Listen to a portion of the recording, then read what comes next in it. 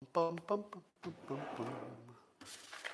Bum, bum, bum, bum, bum, bum. Bum, bum, bum, bum. Yes, I hope you're all done tubing and you're ready for Coffee with Scott Adams. Best part of the day. Well, okay, that first part was pretty cool too. But after that, after you're done tubing, this is the best part of the day. And what do you need to maximize the best part of the day? Well, you might need a cup or a mug or a glass, a tank or chalice or stein, a canteen, jug or flask, a vessel of any kind. Fill it with your favorite liquid. I like coffee. And join me now for the unparalleled pleasure of the dopamine hit of the day, the thing that makes everything better except my haircut. It's called the simultaneous sip, and it happens right now. Go. Yup. Just as good as I hoped. Never disappoints. Well, in my defense, I do look a little shaggy today, I have to admit, but it's because Christina cuts my hair, just because it's way more fun than going to a barber. And she is flying an airplane off to another state today as part of getting her pilot's license. So this will be her first solo cross-state flight, and she's probably in the air right about now. So wish her luck. And if you see me with a haircut, it either means I tried to cut it myself or she came back. Let's talk about Biden's health. You may have noticed, if you follow Ali Alexander, that he noticed that there were some tells that Biden has that suggest maybe Parkinson's is a problem. But I read Ali's text and I say to myself, hey, Ali Alexander, you're no medical doctor. I'm not going to be repeating these slanderous potential medical claims from somebody who's not a medical doctor. But then, in a twist I didn't see coming, an actual medical doctor, and not just any medical doctor, Dr. Zev Zelenko, tweeted essentially the same stuff. Now, I don't know if he saw Ali's tweets. I'm thinking he might have. But this is what Dr. Zelenko, and by the way, if you recognize the name, he would be the same doctor who was promoting hydroxychloroquine. So you can put that in your box where you try to judge his credibility. And here's what the doctor says. And again, you all know that you should not be diagnosing people from a distance. No doctor should be saying that somebody has a specific health problem if it's not their patient. So we all know the warnings, right? I don't have to go over that. And we all need to give it a grain of salt, all right? But here's what Dr. Zelenko tweeted. He said, Biden has hand tremor, which I've seen on video. It looks like a hand tremor to me. I can't imagine. There might be several reasons for that. But anyway, so Biden has a hand tremor, reduced facial expression, Botox, handwriting changes, he's old, slow shuffling gait, he's old, and cognitive changes. We can all see those, but, he's old. And then Dr. Zelenko says he most likely has Parkinson's disease. He is being used as an avatar. Who is really running for president? Elder abuse. So this is coming from a doctor. Now, I don't think we can conclude that just because one doctor tweeted about Biden that he has Parkinson's. So I'm not going to say that's true. But here's my take on it. He does disappear for long periods of time, and it's really hard to explain that if the campaign thinks he's capable of performing. So you have to assume that the campaign does not believe he's capable of performing on a day-to-day basis. Obviously, if he were capable, he'd be out there. I don't see any exception to that. But I would have to say that Biden has impressed me so far in terms of at least looking healthy. When he shows up for a debate or one of these stump speeches, he looks completely healthy, doesn't he? The only trouble is when he's trying to answer a question or go off the script a little bit. And I even said that his stump speech looks kind of perfect. I was listening to his kind of standard thing he says about Trump now when he's giving his speeches. It's super visual. He's got a really good, let's say, theatrical read to his own material. So he shows emotion, he shows empathy, he shows, I don't know, certainty, shows commitment. His voice is really good from an actor or political perspective. And I don't think it was even a month ago. I feel as if Biden's act, if you will, the one he's crafted into this neat little package he always presents, because he always says the same things, right? When he talks about the fine people hoax, he says it's real, but he says, just imagine them folks, close your eyes, the veins bulging from their neck. Now, you've heard it a lot of times, but it's very visual. And if you listen to his whole stump speech, just appreciate how well he has honed it and crafted it, obviously with lots of expert help, until it's really tight. It's really tight. He hits all the notes, very visual, good emotion. But here's the problem. And it might be at least part of why we don't see much of him. I don't think he can do anything else. Because when you see him nail that canned speech, he's reading it. And when he does have to do something without reading it, it's usually a little memorized segment from the canned speech. What would happen if every single time you saw Biden, he said exactly the same thing? Because that's what's happening. It's exactly the same. And that also suggests maybe some mental impairment or a little mental risk that we don't see with Trump. Trump goes out there and he's got his written thing he can read from, and he does go to it, but he's mostly doing stand-up comedy live without a net 5 days a week or something, or whatever he's doing, or how many is he doing? Like 5 rallies a day or something crazy toward the end of the election cycle. So I don't think there's any comparison to their mental acuity. One can go out there and riff all day long, take the toughest questions from 60 Minutes, we'll talk about that, and everybody else, and Biden can't. And that's got to be pretty obvious to everybody. By the way, I love Trump's strategy of going just nuts on rallies and public events the last several days before the election. And here's why that's so brilliant. Number one, it might work. That extra work could be the difference. But suppose it isn't. It's still a great idea. Because one of two things will happen. Either he will win, and if he wins, what will he be able to say about his win? He'll be able to say he outworked Biden, right? And everybody will agree. Because they'll say, well, Biden's hiding. Trump is not even just doing a normal schedule. He ramped it up to schedule times 5. I mean, he's really, really killing it in these last weeks.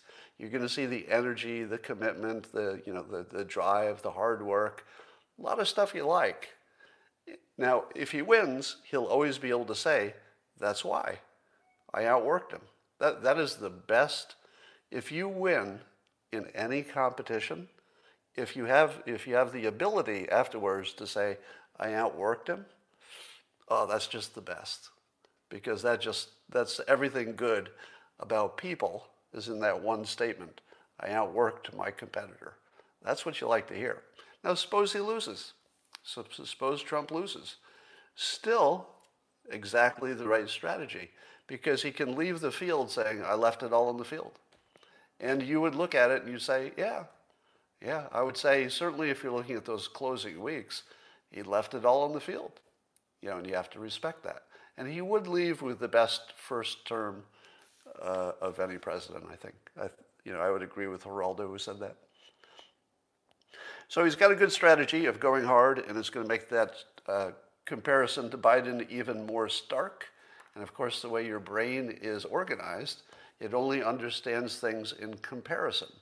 So the more anemic Biden is and the more he hides, the more beneficial it is for Trump to ramp it up to 10, because then that distance between them is increased, and we only understand our world by difference, by comparison. So he's just ramping up that comparison like crazy. Very good strategy. All right. Let me take a little detour here to give you some investment advice.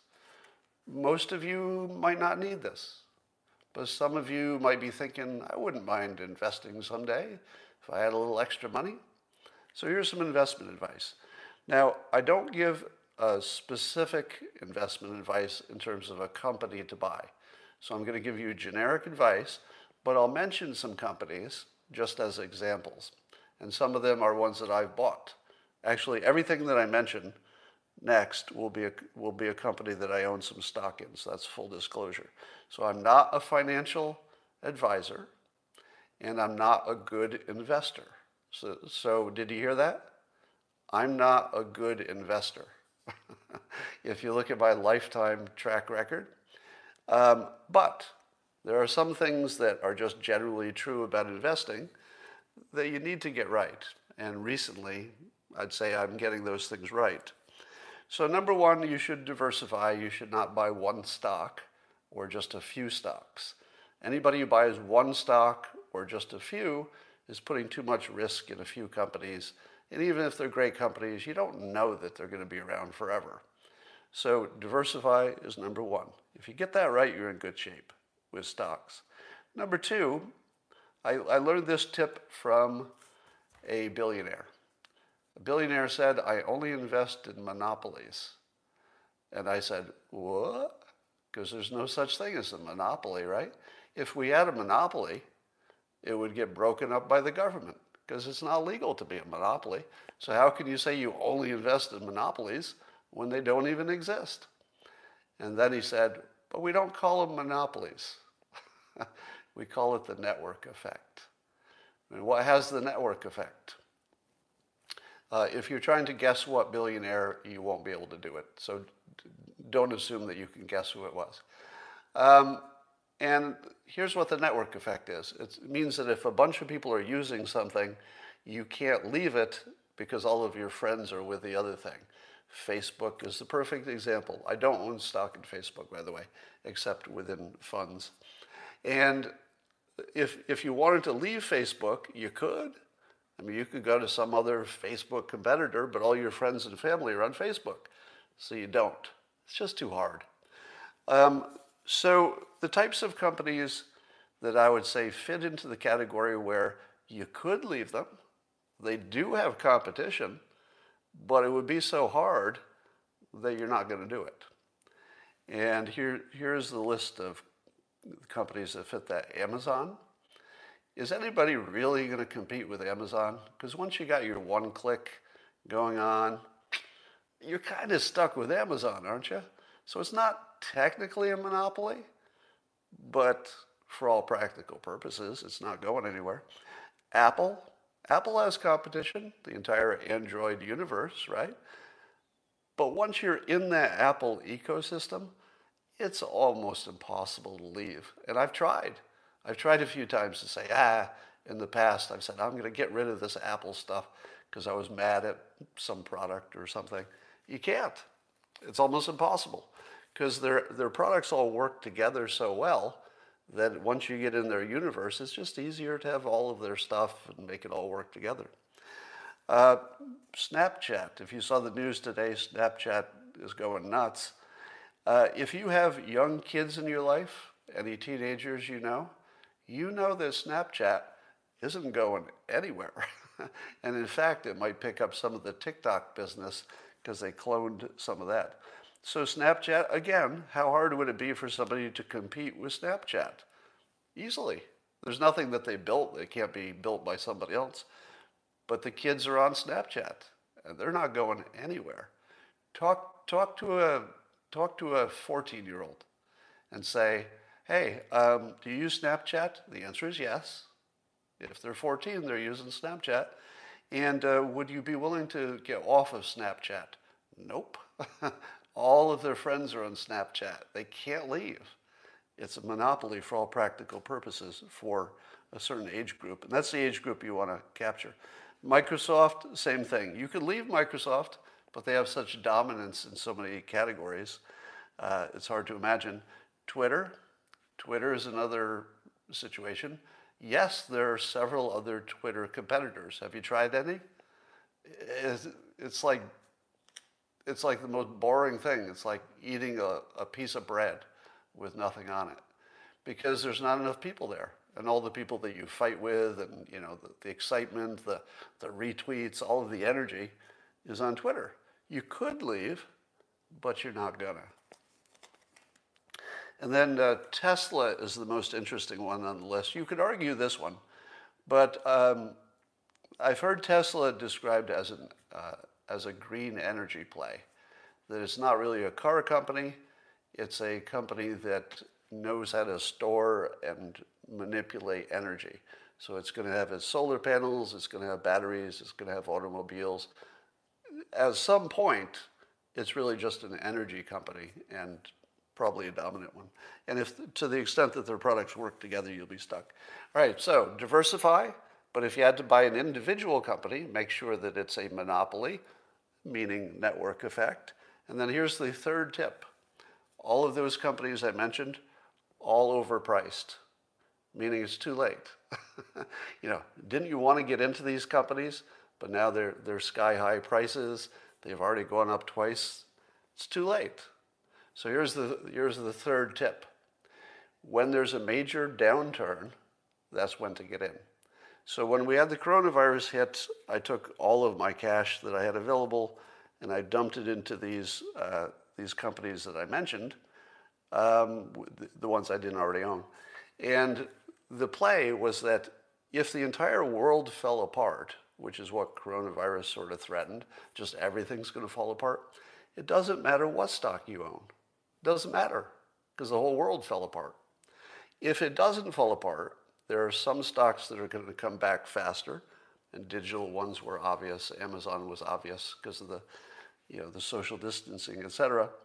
So wait for a downturn, and don't buy only one of those companies. If you're going to buy any of these network effect companies, buy several of them so you've got a little bit of a diversification. All right, that's more than you wanted to hear. I heard that Kaepernick wants to abolish police and prisons. Does that sound crazy? Kaepernick wants to actually get rid of the police and get rid of prisons. How would you replace them? Like, what kind of a system would you have? Unlike most of you, I think it might be possible, but you would really have to change things. And I would like to suggest just a few ways that you could go about that. Here's one way. You could remove the reasons for crime, right? Now, you couldn't do it in the inner city. It's probably too hard to just turn the inner city into a no police zone. But suppose you were to start from scratch, just pick some place and say, all right, here's the place we're going to experiment. It doesn't have too many problems, so it's like a blank field. Could you create a situation where people just didn't have a reason to commit any crimes? Because why do you commit a crime in the first place? Well, you need food, or you need resources or something. What if you could get food, or you could get resources, and you didn't have to steal? So you might create a situation where the reason to have crime is much reduced. It's hard to do, but you can imagine it. At least you could get close to it. Or you could have a surveillance state where you could do a crime, but you would get caught 100% of the time. So imagine if you had a location that had that DNA technology that Othram uses, where if you did a crime and they got your DNA, they're going to catch you. If you knew it with no doubt that if you did any kind of violent crime or sex crime, you're going to leave some DNA and you're 100% going to get caught. That would reduce crime if you knew you were going to get caught. And let's say there was facial recognition and video everywhere. Now, you might not want to live in that place. I could see that. But it is a system that would reduce crime. And, here is the ultimate move that Trump could make to own this category. Here's what you don't want to do. You don't want to just agree with Kaepernick because your base wouldn't like it, right? So Trump can't say, that's a good idea. I think we should get rid of cops and get rid of prisons. You know that can't happen. And if there are people who like this idea, and apparently there are a lot of people who want some alternative to the police prison state, here's what Trump could do. And I'm not suggesting he'll do it. This is more along the lines of giving you a persuasion lesson. Here's what Trump could do. It's called the high ground maneuver. You've heard of it. And it goes like this. And before I say it, let's see if you can hit it on your own.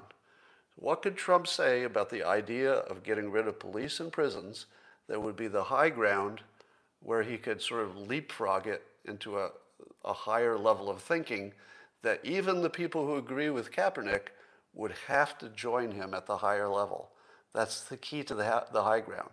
It's not a high ground maneuver unless the moment everybody sees it, they go, okay, we got to go to that. We got to take that opinion because it's obviously a higher opinion than our own. Here it is. I don't know if that's a good idea to get rid of police and prisons, but we should test it somewhere. Let's see what happens. You see that? That's the high ground. Now, Trump is never going to suggest that. I don't think there's any chance. But if he did, it would completely remove the issue because he would be the one who had the most aggressive idea. Because it's one thing to say, I'd like a world with no police and no prisons, but that's just sort of an idea. Trump could actually go ahead of that and be more aggressive and say, people have some ideas. How do we know if they'll work? Can't know until you test it. Let's find a place, ideally not an inner city where they have too many problems. They just need more police. But if you could find a place that doesn't already have a lot of problems, let's see if you could build something. Let's test it small, see what happens. The moment he said that, he's more aggressive than the left is on their biggest issue. And he wouldn't have to do a thing because it's not like he's the one who's promising to make the test. He's just saying, let's test it. Why are we arguing about it when we can just test it? And we don't know which of these ideas will work. Let's take a look. Test it small. All right, let me give you my wildest conspiracy theory. Are you ready?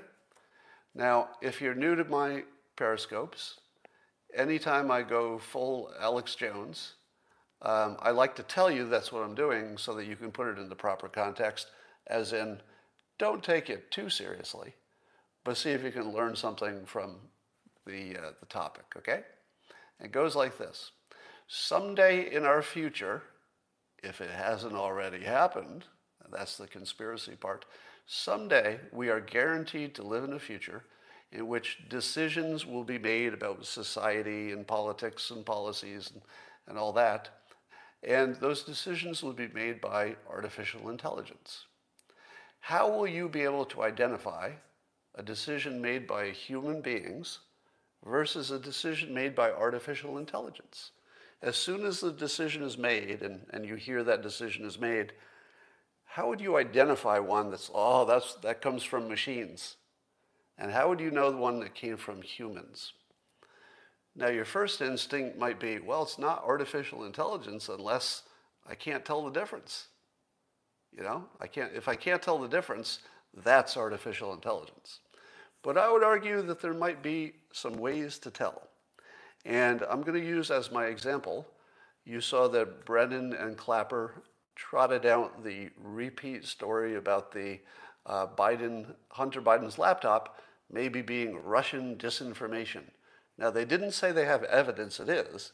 They just said it has all the earmarks of a classic Russian disinformation plot. Now, when you heard that, didn't you say to yourself, why are they using exactly the same discredited idea, the Russia collusion hoax, that these exact same people, including Schiff, who took the lie forward. So you got Schiff, Brennan, and Clapper, the three least credible people on the entire planet Earth. Their credibility has been destroyed by the whole Russia collusion hoax. These are the most clownish, non-credible people in the world. And on top of them being the most clownish and non-credible people in the world, they used the same lie, the very same lie that they had just used. Now, what would a machine decision look like compared to a human decision in this very example? If humans made the example, if humans had decided on that Russia strategy with the laptops, do you think they would have? Because it makes the main players look like idiots. It makes Brennan, Clapper, and Schiff look like total morons and liars. Would those three people have said, I got an idea. Let's just try the same play again? Because that strategy doesn't take into account the egos of the humans. That sounds like something a machine decided, because a machine doesn't care about your ego, but it does care about what works. And is it possible that the machine could have determined something that humans wouldn't know, which is, even though it's a repeat and even though it's the same characters involved, that it would work, that it might actually be the best play? Your common sense from, let's say you're a Trump supporter, from your perspective as a Trump supporter, it just looks batshit crazy. It looks like literally the dumbest thing you could ever do. Same bunch of liars with the same lie? Are you kidding me? You couldn't come up with a new lie? So that's why it doesn't sound like a human decision. It sounds like the AI said, if you do this, you're going to be able to move the news cycle the way you want to, convince people the way you want to. And I could imagine that the Brennan, Clapper, Schiffs say, I don't like this. It's going to make me look stupid. But if the AI says this is our best strategy, I still want to win. So I'm going to do it. So that would be the tell. Now, can I tell you that a machine made that decision to trot out the Russia collusion thing? I can't, right? Because the other possibility is quite possible, which is that the Democrats are so cynical and accurate, in other words, they're not wrong about this, that enough of their base believes Russia collusion actually happened, and they have such a stranglehold on the news that they can simply say the same thing happened as happened before, and their base thinks it happened before, even though at least the Russia collusion part didn't. Now, the part that did happen before, of course, is that Russia is always meddling with stuff. So that part's true. But they could have just said, this will work because the voters are that stupid and uninformed. But all I'm suggesting is that if you see a strategy that looks crazy to you and it doesn't take into account the human egos that wouldn't have made a decision like you're seeing, someday, maybe not this example, this might have been just a human decision, but someday that's what it's going to look like. It's going to look like decisions that no human would have made, because you look at it and you say, I wouldn't have made that decision. It would have been too embarrassing. Computer doesn't care. All right, let's talk about Hunter and his laptop. As I tweeted, and I don't know if anybody thought of this first, but I didn't see anybody else claim credit for it, but I said Hunter was a gatherer. And he was gathering a lot of stuff, not all of it good. There's a report today that Rudy Giuliani turned over the laptop to the FBI because he found some allegedly child porn on there and some inappropriate text messages. Now, the part that they didn't report, and this is a scoop, you haven't heard this anywhere, so this will be the first time you hear this. And this is why you listen to Coffee with Scott Adams, because I have the scoops, all right? So those inappropriate text messages that were on Hunter Biden's laptop, what Hunter didn't know is that the entire time he was actually texting with Putin. That's how good Putin is. He was pretending to be an underage girl and texting with Hunter Biden no, that didn't happen. But if you were a Democrat, you might have believed it. All right. So what do you think? Do you think it's true that there is child porn on Hunter Biden's computer? I would give you this caution. You probably are not going to hear a confirmation one way or the other, because I don't know that I don't know that the FBI would tell the public what's on the laptop if it wasn't relevant to, I don't know. I don't know any situation that they would tell you the details of what's on the laptop before Election Day. So if you were going to make a claim against a competitor or a competitor's family, this is a really good one, because it's the most toxic allegation you could make. What would be more than that? Murder, I suppose. But it's the most toxic allegation, and because of the timing, I don't believe that the Biden camp will have any ability to refute it. So it's kind of diabolical, because if this is not true, it's the dirtiest trick of all dirty tricks, right? And we don't know if it's true. And I'm going to try to maintain a little bit of, let's see, I don't know if it's credibility or lack of bias to the extent that that's possible. If this had happened in the other direction, if some kind of a claim like this had happened against your candidate, would you believe it was true? If something like this had happened to Trump or Trump's family, would you automatically think, oh yeah, those pictures are on there? No, you wouldn't. No, you wouldn't. The first thing you'd think is, if I don't see them with my own eyes, I'm not going to believe they're there. So when I see this, while it's not my job to defend the Bidens, I feel like there's a standard we should all appreciate. And that standard is, if somebody gets accused of something this bad, child porn, if you get accused of something that bad, you better show the goods. All right, you'd better have some pretty solid proof of that, or I'm not just going to accept it.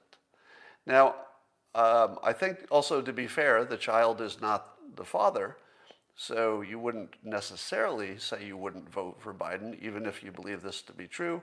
And I think you got to put a really big question mark on the truth of this one. If I had to bet, I'd bet against it, actually. Slightly. I'd say 60-40, it's not true. But it's devastating, because the problem is you don't want a president's family to be blackmailable.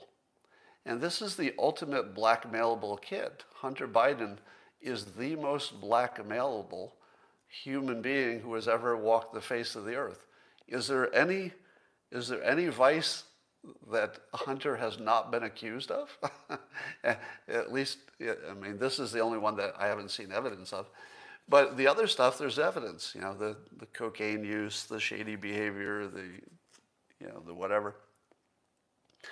So how do you? And I don't know if Trump will go right at this, because it is a blackmail risk. Now compare that to the Trump family.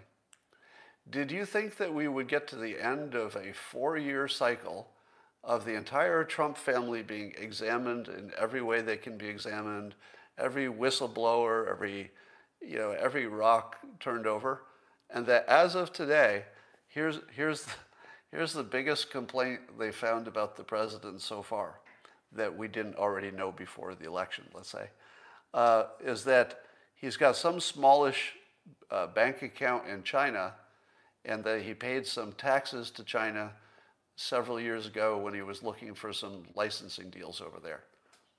That's it.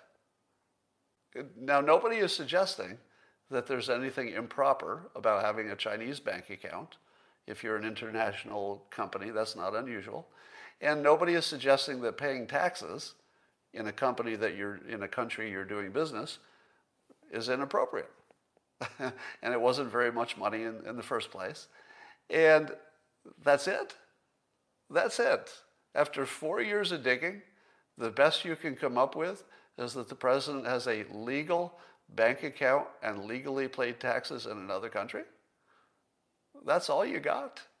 And this Hunter Biden thing is a target-rich environment. So I don't think you can compare them on blackmail risk. It's pretty clear.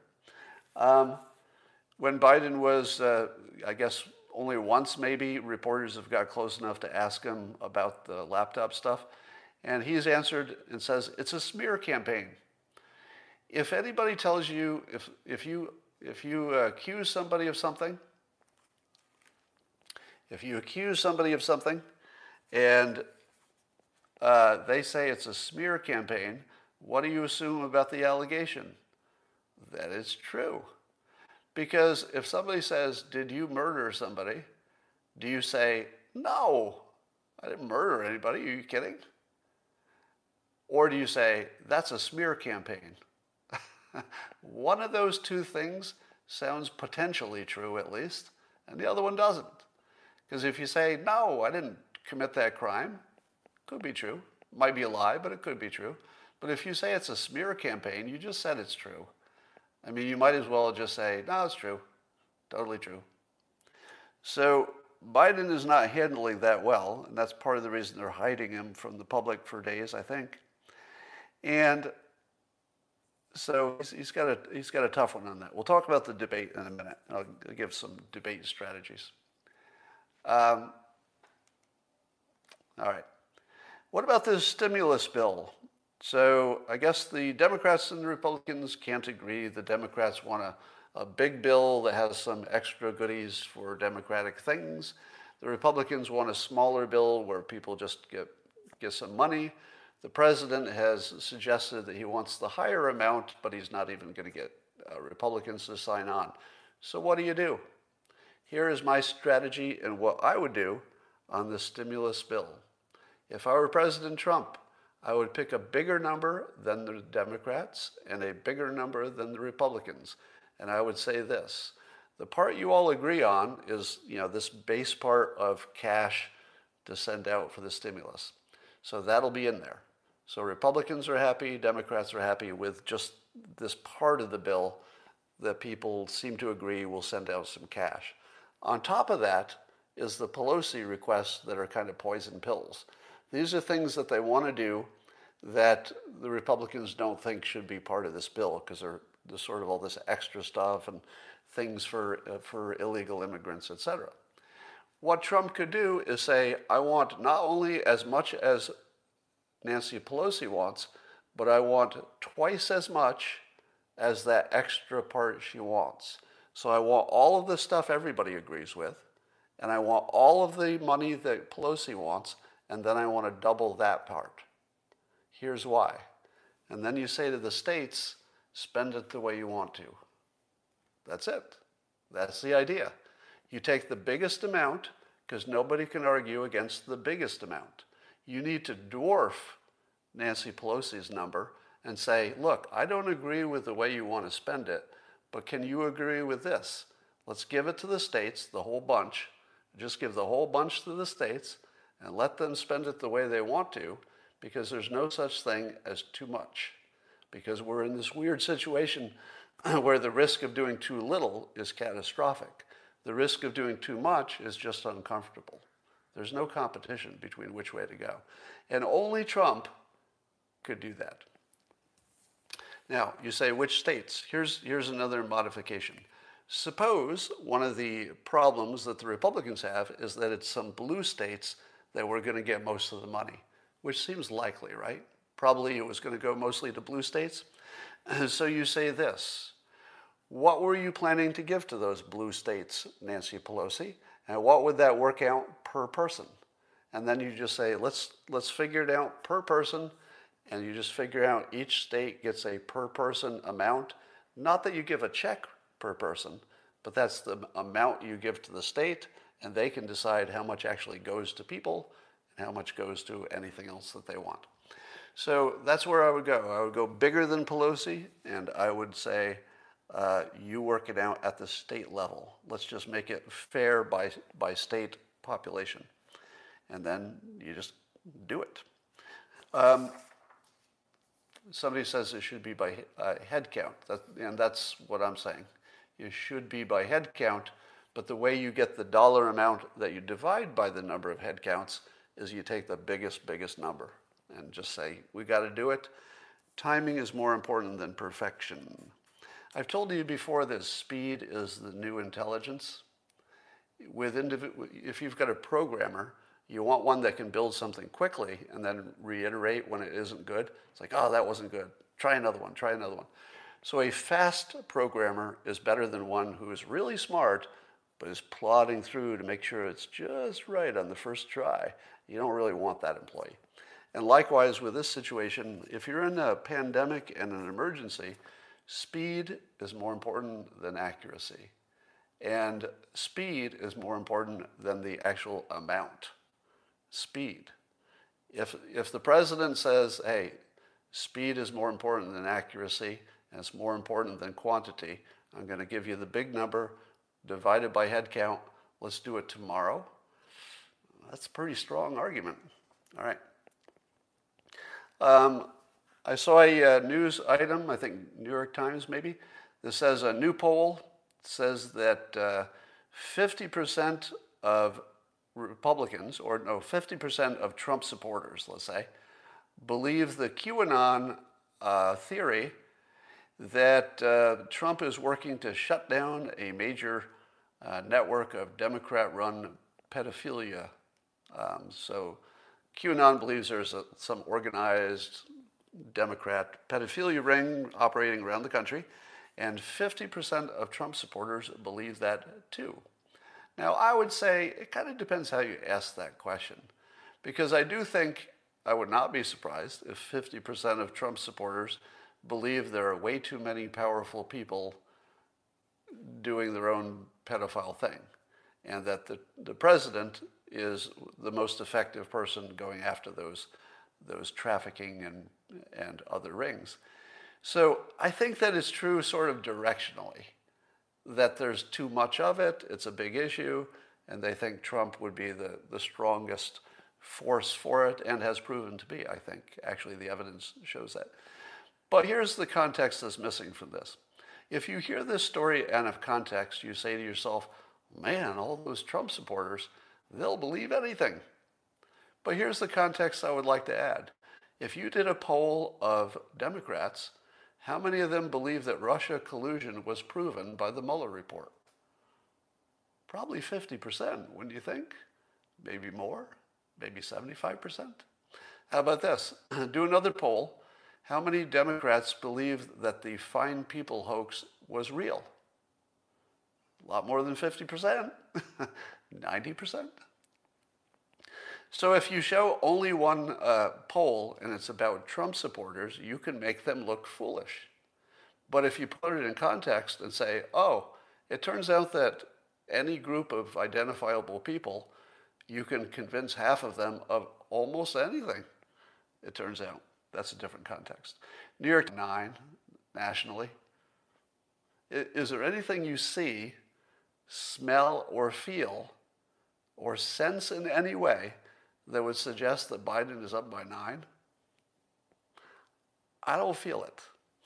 Now, we could be surprised. Anything could happen. But I feel as though I can remember when the fake news at least tried to be real. Because publishing, Biden up by 9, that doesn't even feel like you were trying to tell the truth, does it? Nor does it feel as though they cared if you knew it wasn't true. It's like they didn't even care. But it's not the only poll out. As you know, the Trafalgar poll has Trump winning. So now we have the most credible poll from 2016 has Trump winning the election because he's ahead in some of the battleground states. And they do, the Trafalgar guys do a much more rigorous attempt to find what they call the hidden Trump voters. And as of today, they're saying, oh yeah, those hidden Trump voters are a big deal. There's lots of them, and Trump's going to win the election. At the same time, the New York Times says Biden's up by 9. Those are different planets. So they can't both be true. I'm going to bet on Trump already being ahead. And so let's look at how things are going to look on Election Day. And here's some persuasion-related concepts to help you out. First of all, you can see that reality is subjective now in a way that maybe you could never have seen it before. Because as we're watching the mainstream media disappear the story about the Biden laptop, you can see that the things we imagine are important in our world are completely assigned to us. You know, I told you, I've been saying this for maybe over a year, that your opinions are assigned to you by the media that you consume. You think you make up your own mind, but it's just not true. And it's observable, measurable, it's obvious. We just get our opinions from the media, and then we adopt the one that feels right for our team.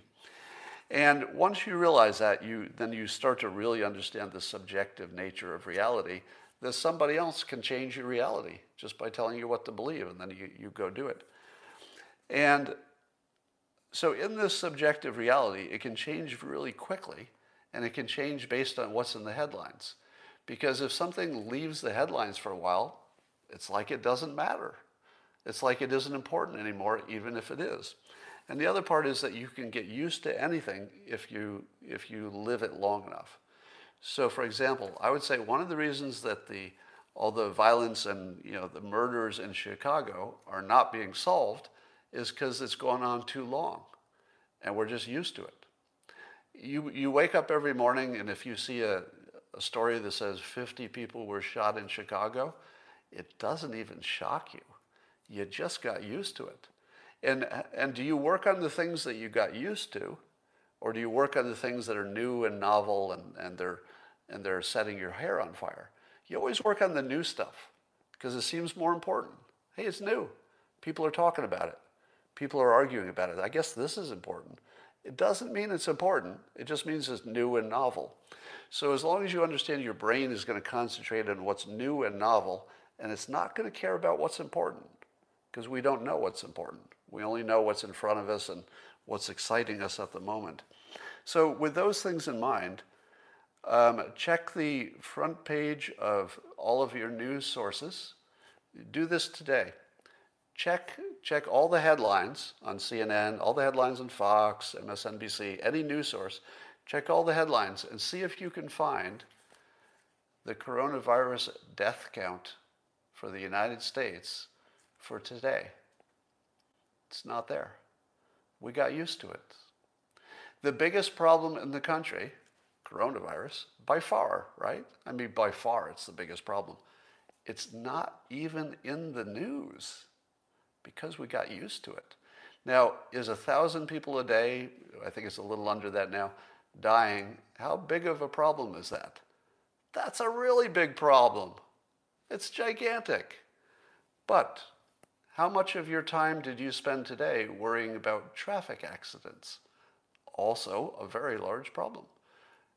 Fentanyl, did you do something about fentanyl today? Lots of people die from fentanyl. So if you get used to something, it just doesn't affect you, and it falls out of the news, because the news can only run news that you'll click on. And if you think you've seen that news and you're bored with it and it's just old story, you don't click on it. So artificial intelligence is not going to feed you up more of the old stories. They're going to give you the new stuff. And as ridiculous as this sounds, the coronavirus being, of course, the worst thing that could happen to Trump, it's sort of becoming not a story because we just got used to 1,000 deaths a day, and most of us don't even know anybody who died from coronavirus. And if we do, they're usually senior citizens, and it impacts us differently. At the same time, I had predicted over the summer that you should not assume that when it comes to Election Day, that the United States' performance with coronavirus will look as bad as it did back in those months. And the argument was that the other countries that look like they did a good job might look like they're doing a bad job by Election Day. And sure enough, the European Union has zoomed past the United States on the 7-day rolling average of confirmed cases. They just zoom past us. It's not even close. I think they doubled. So on election day, you're going to say, oh, the United States didn't do or isn't doing at the moment. It did worse in the past, but at the moment, it's not doing worse than the European Union. How will that affect you? Remember, everything is contrast. Everything is compared to something else. So our comparison was we were down here, everybody else was up here, but everybody who was up here is coming down to here, or at least enough of them are, so that you could make the argument of, well, look what's going on. The other thing that's happening is that we'll have more good economic news, especially close to the election, because we're coming off such a low base. It's likely that any economic news will be positive. Stock market's probably good enough. The Biden laptop story is in the news. That's going to be big. And if the biggest story is, a China bank account owned by the Trump Corporation, they're sort of running out of weapons, aren't they? That's all they could come up with today is he has a legal bank account in another country. And then Trump is doing a good job of sucking up the news cycle. I guess he may or may not have walked out of his 60-minute interview with Leslie Stahl. And that's just perfect Trump behavior. Now, you might say to yourself, what a big baby. He can't even handle this tough interview for 60 minutes. That's not what's happening. What's happening is that Trump turned a story of nothing, which is he did an interview, and then the interview itself would be the story. He turned it into a story about how the story was made, which is good for Trump, because then that changes the frame to the fake news is so unfair. So he's sucking up the news cycles by walking out of this interview. So now he's got this whole days and days of talking about Trump's behavior and how the media was so bad he couldn't even sit there to listen to them anymore. And that will soften up whatever happens, in the interview itself when it airs. So he's doing a good job of sucking up all the energy there. All right, here's some debate strategy. I don't think Trump takes advice from the public about what he should do in a debate. And I'm gonna echo something that I heard Greg Gutfeld say on The Five, which is every time you think you know what Trump should do, you're probably wrong. And here's the reasoning. Did you become president? I mean, did you? You're so smart. Are you president? Because he is. And he got to be president by doing a whole bunch of things you were pretty sure he shouldn't be doing. So if you've got a guy who continually does things that you would not have done and you would not advise he do, and it keeps working because he's the president of the United States, can you really be so confident that your genius advice he should adopt versus just being Trump? Because just being Trump absolutely, unambiguously works. That's the one thing we can say with complete certainty. Being Trump works. Now, that doesn't mean it will work exactly the same for re-election.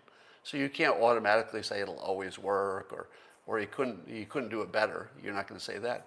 But you should tamp down your certainty about your own opinion of what he should do. If you're going to trust the experts, I'd have to say he's kind of an expert on this stuff, right? Don't we listen to the experts? Are you an expert? Did you become president? Did you beat Hillary Clinton spending a quarter of what she spent? No, you didn't. You didn't do that.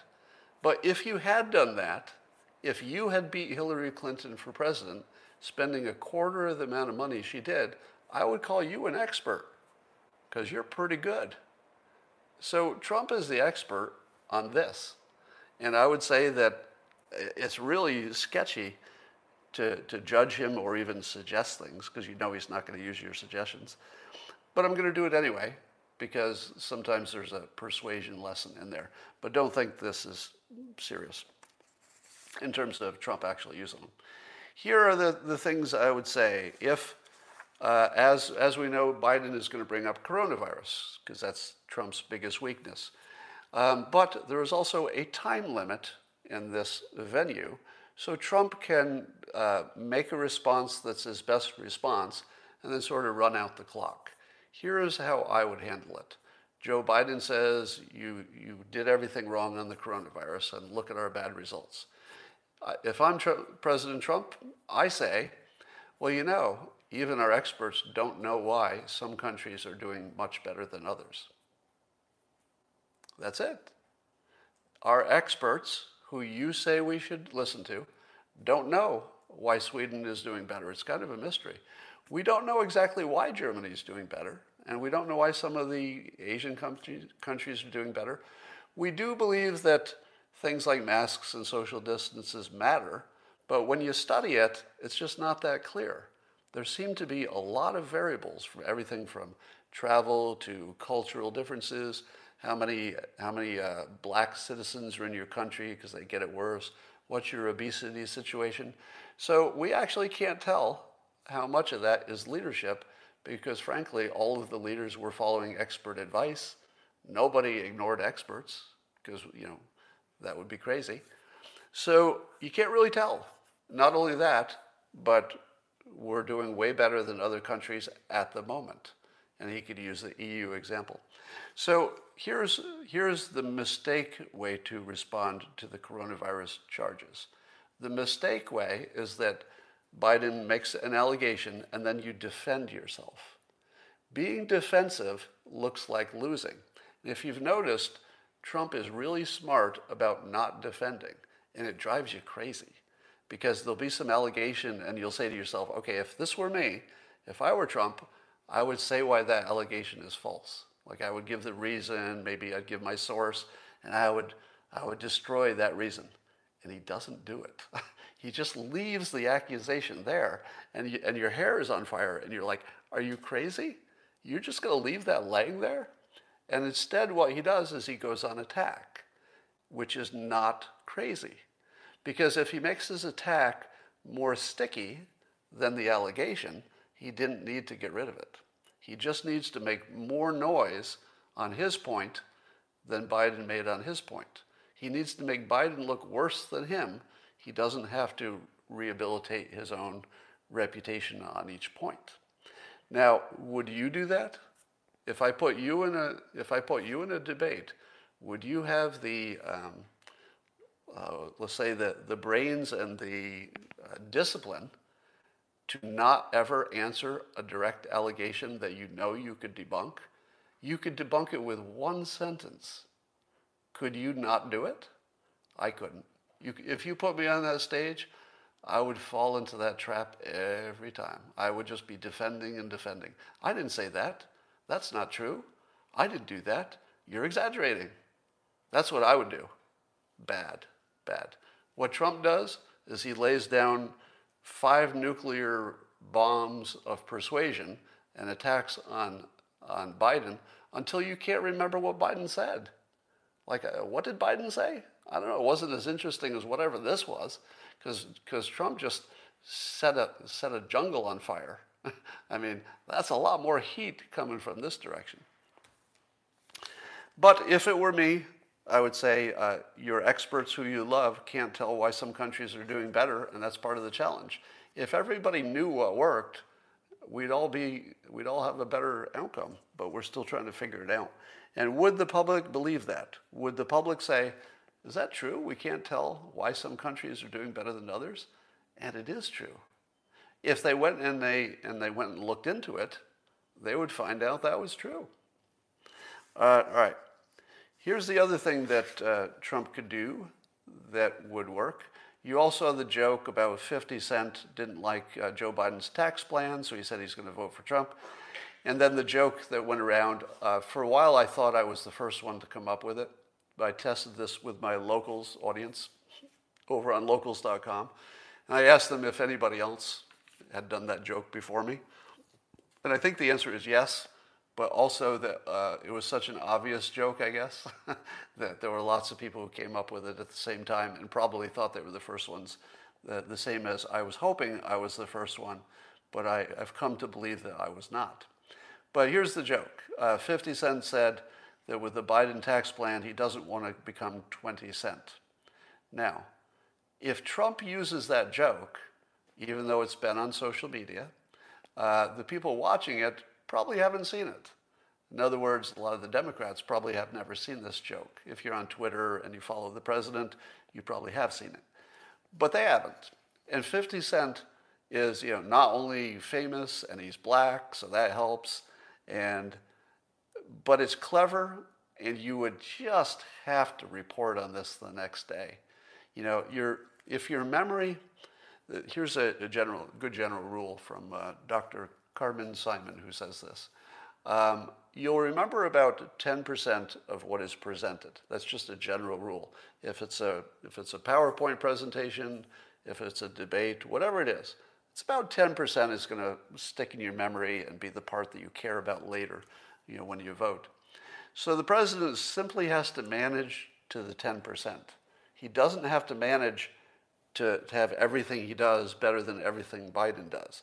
He just has to make sure that his 10% is bigger and hotter and more interesting than whatever Biden's 10% is he leaves you with. And so I would go with the taxes,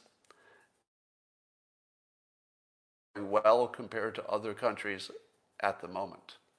Because even if you don't like what Trump did with coronavirus back in March, if he says at the moment we're doing better than other countries, your reason to replace him goes, okay, at the moment we're doing better than other countries. And here's another thing that Trump would never say, but I would. There's some things his personality doesn't line up with, so you shouldn't even ask him to try to do this sort of thing. But it would work for my personality. And I would say, we were all guessing in the beginning. We were all guessing. Because even our experts didn't quite know what to do. We saw with masks, there was some uncertainty, and there were other uncertainties. So yeah, we made some mistakes. But we have learned from them, just as all the leaders of all the countries have learned. And at the moment, we're on the right track. How would you feel about it if your leader said, yeah, we didn't have a choice. We had to make some guesses. Everybody made some guesses. We didn't do a great job in the beginning, but we learned from that, and now we've corrected, and we're looking good. That would change everything, wouldn't it? Because we actually are a quite forgiving species. But you have to ask for forgiveness before it's offered.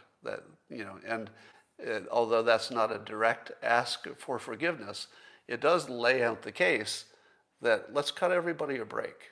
We didn't know what we were doing in the beginning. We just didn't know. But we're getting smarter, and we think we have this thing now. That would be a strong argument, and it's the 10% you would remember. In other news, Trump administration is suing Google. And I guess that's been filed, or it's official. And it's the largest antitrust case against a tech company in more than 2 decades. So it's going to be a big deal. And here's the essence of the case.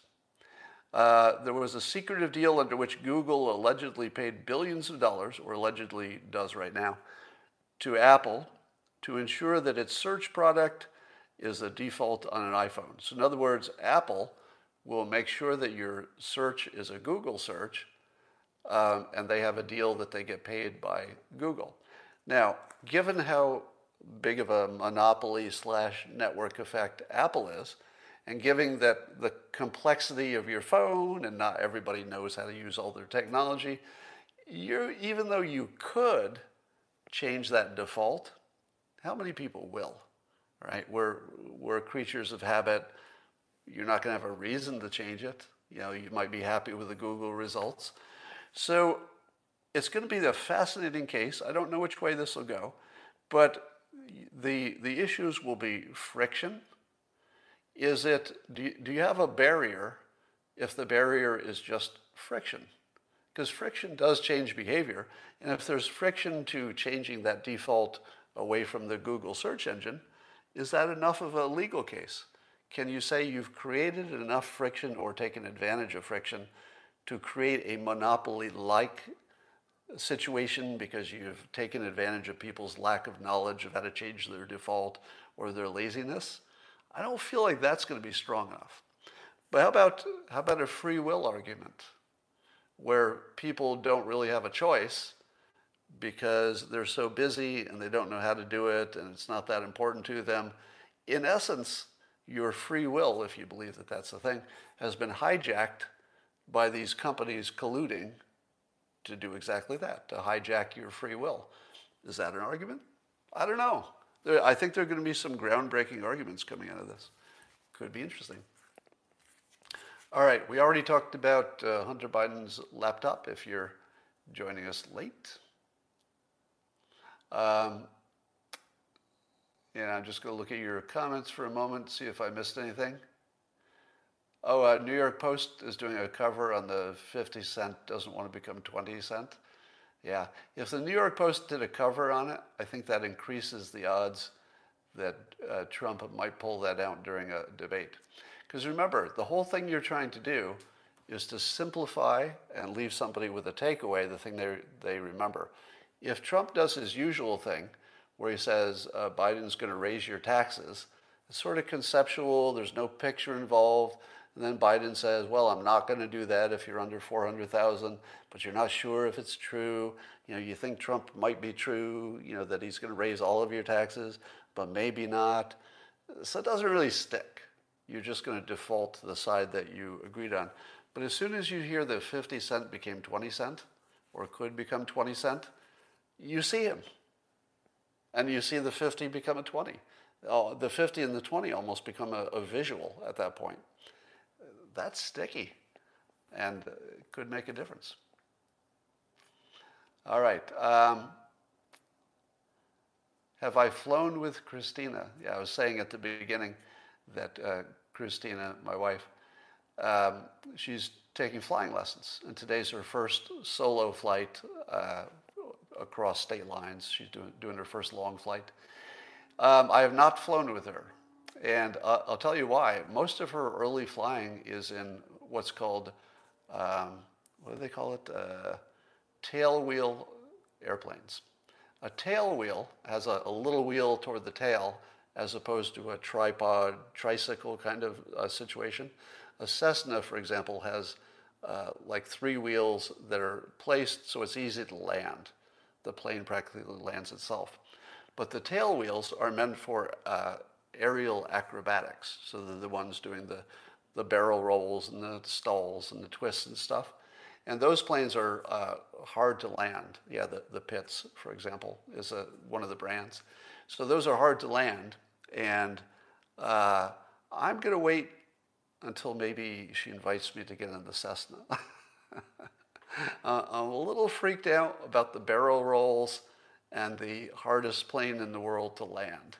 So I'm going to wait for the Cessna situation, I think, on that. But we'll do that later. All right, that's all for now, and I will talk to you all later. How awkward when I try to sign off and the interface doesn't work. All right, let's see if I can sign off of YouTube.